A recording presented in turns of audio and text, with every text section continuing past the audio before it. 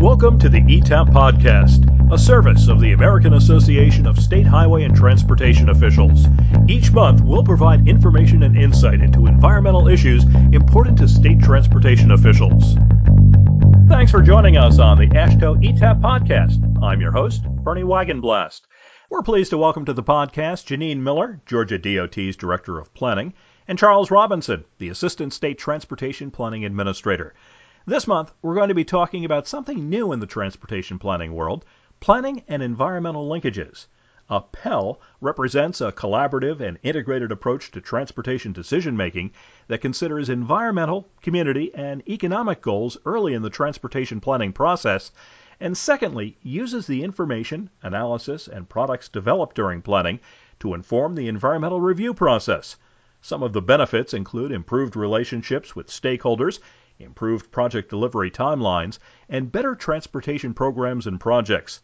While we're going to be discussing this in some detail during the podcast, you can also learn more about PEL by going to the Center for Environmental Excellence website at environment.transportation.org. Welcome to the podcast, and thanks so much for joining us. Thank you, Bernie. Thank you, Bernie. Why don't we start off, for those who aren't familiar with this particular stretch of I-85 that we're going to be talking about, giving us a little bit of background, if you will, about the roadway and some of the characteristics, if you will, of why this study is being done. Thanks, Bernie. I'll jump in here first and say thanks for putting this podcast together and AASHTO's leadership on bringing real-world experiences out to our colleagues. This is a great opportunity. We hope that we can share what we know and even learn back and follow up as we embark upon this endeavor here on I-85 in Gwinnett County. This planning environmental linkage study is going to be vital for this corridor, the northeast area of Metro Atlanta. At its busiest location, I-85 carries 300,000 vehicles every day.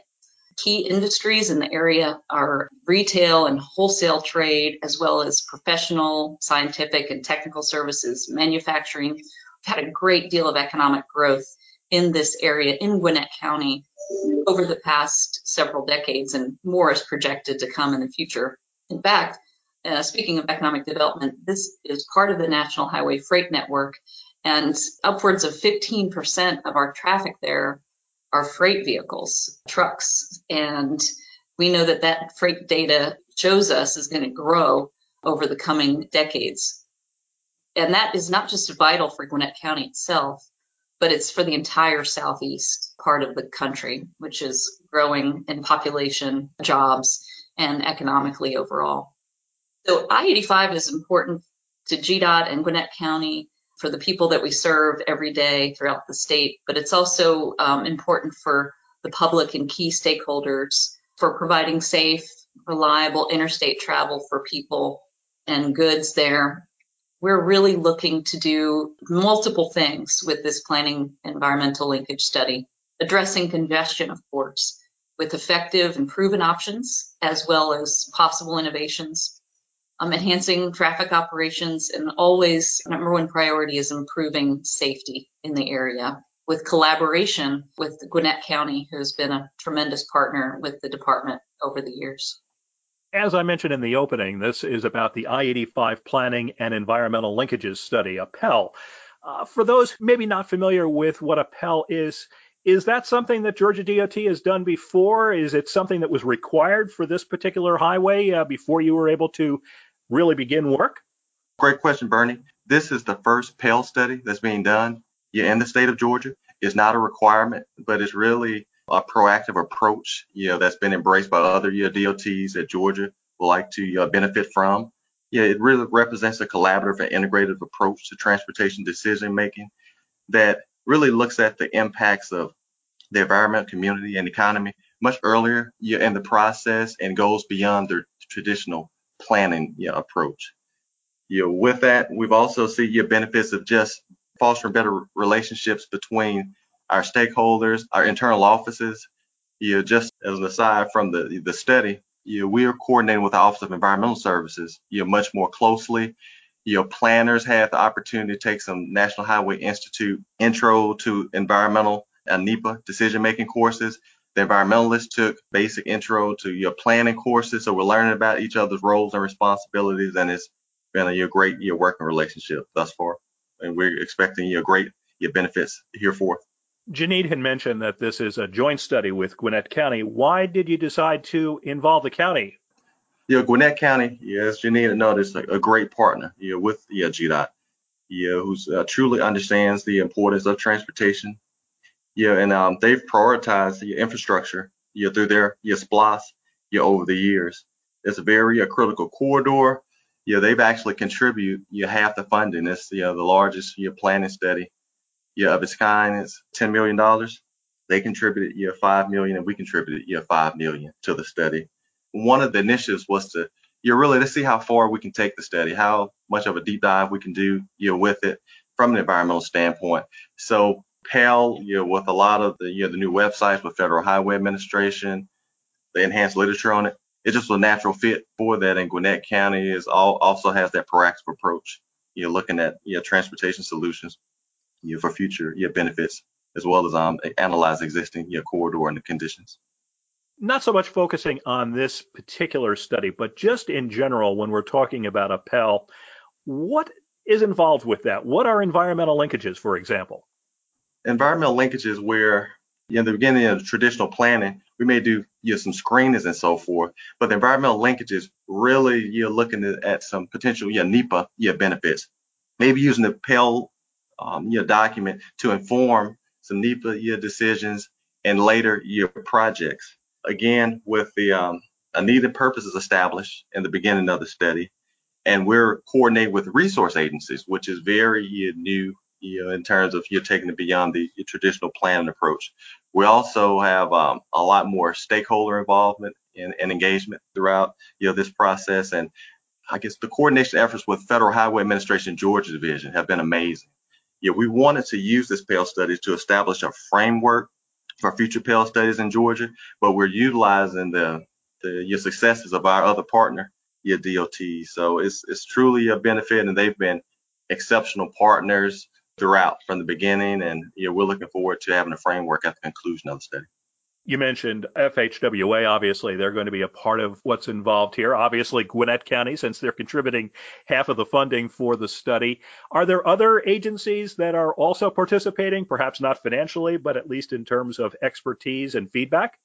Absolutely. The project exists within the Atlanta Regional Commission, the Atlanta MPO for the area. They're participating. Gwinnett County, of course, but a lot of the municipalities within the study area, a lot of community improvement districts.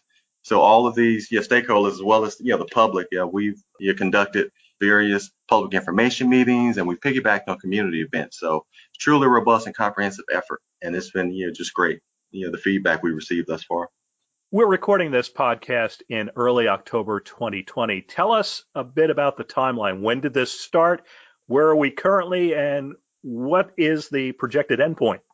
Well, the project really started in early calendar year 2019. We've since developed a pretty comprehensive existing conditions analysis.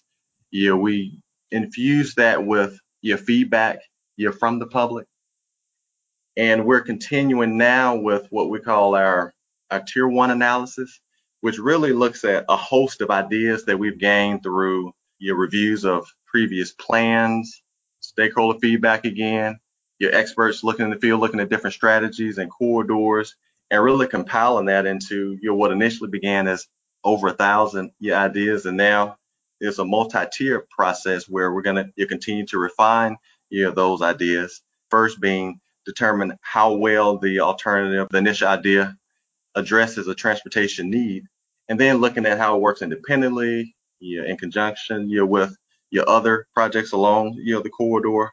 And one cool thing I think is worth mentioning is we agreed with Federal Highway Administration on an approach that there be strategic coordination points, and we've reached consensus. That was the term that's used when there are certain documents and so forth that everyone agrees upon, and we've had consensus on multiple documents in this early phase. The project is expected to last another 2 or so years. The total process was 3 to 4 years. And we're going to further analyze the different improvements, develop scenarios, and really look at an implementation plan at the conclusion. You mentioned that the initial phases of the study really began, I guess, last year in 2019.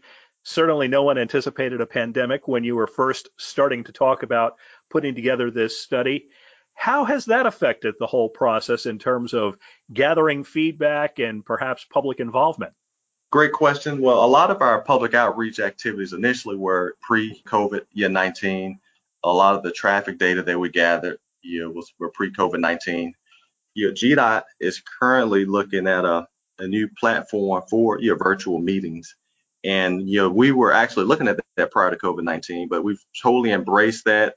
We're looking at future virtual meetings, virtual outreach activities, and we want to fully utilize the existing resource and the platform that GDOT has established. So the future meetings, due to the limitations on in-person meetings, will prove to pay a lot of expected dividends on the study, and we're just excited to add to our existing sort of public outreach efforts utilizing this virtual meeting place. You talked about obviously doing some of this virtually. I'm curious if social media plays any role in terms of the public feedback. Absolutely, social media plays. We have Instagram, we have Facebook, we're doing blogs, we have newsletters.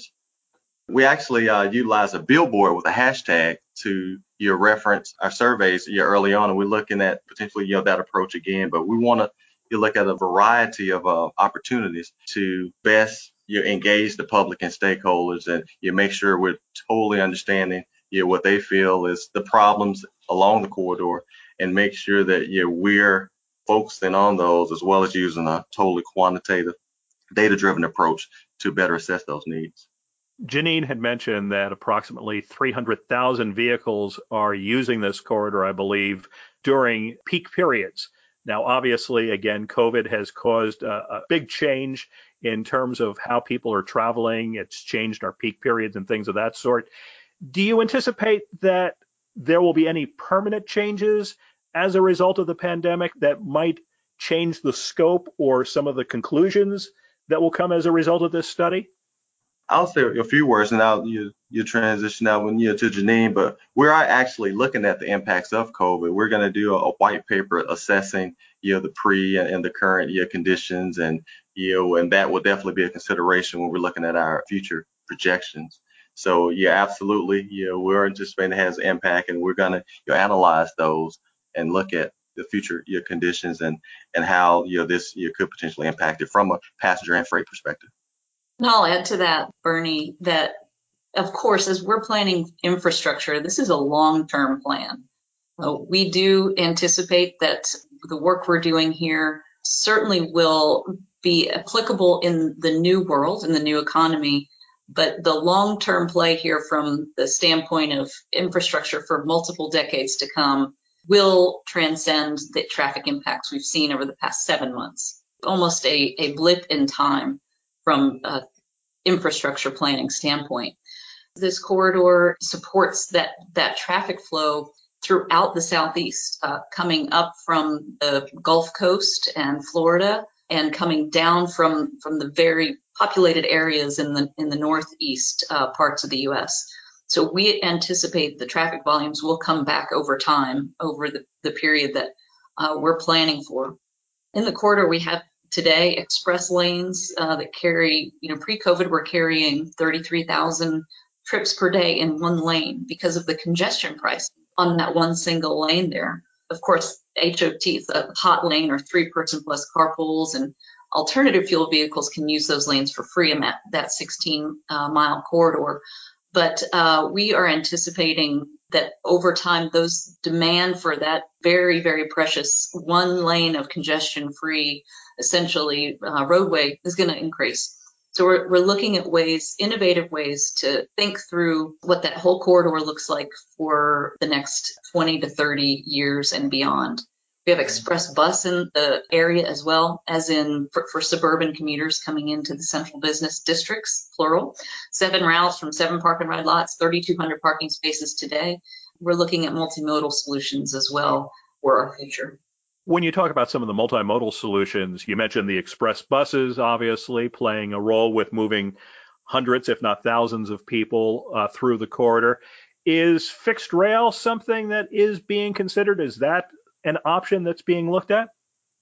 At this point, there's really nothing off the table. We want to make sure we do a full comprehensive review, and there have been some comments that we've received from the public to consider that. So we're continue to evaluate multiple alternatives, but absolutely all modes are being considered at this point. I did just want to point out a couple statistics about the population growth there.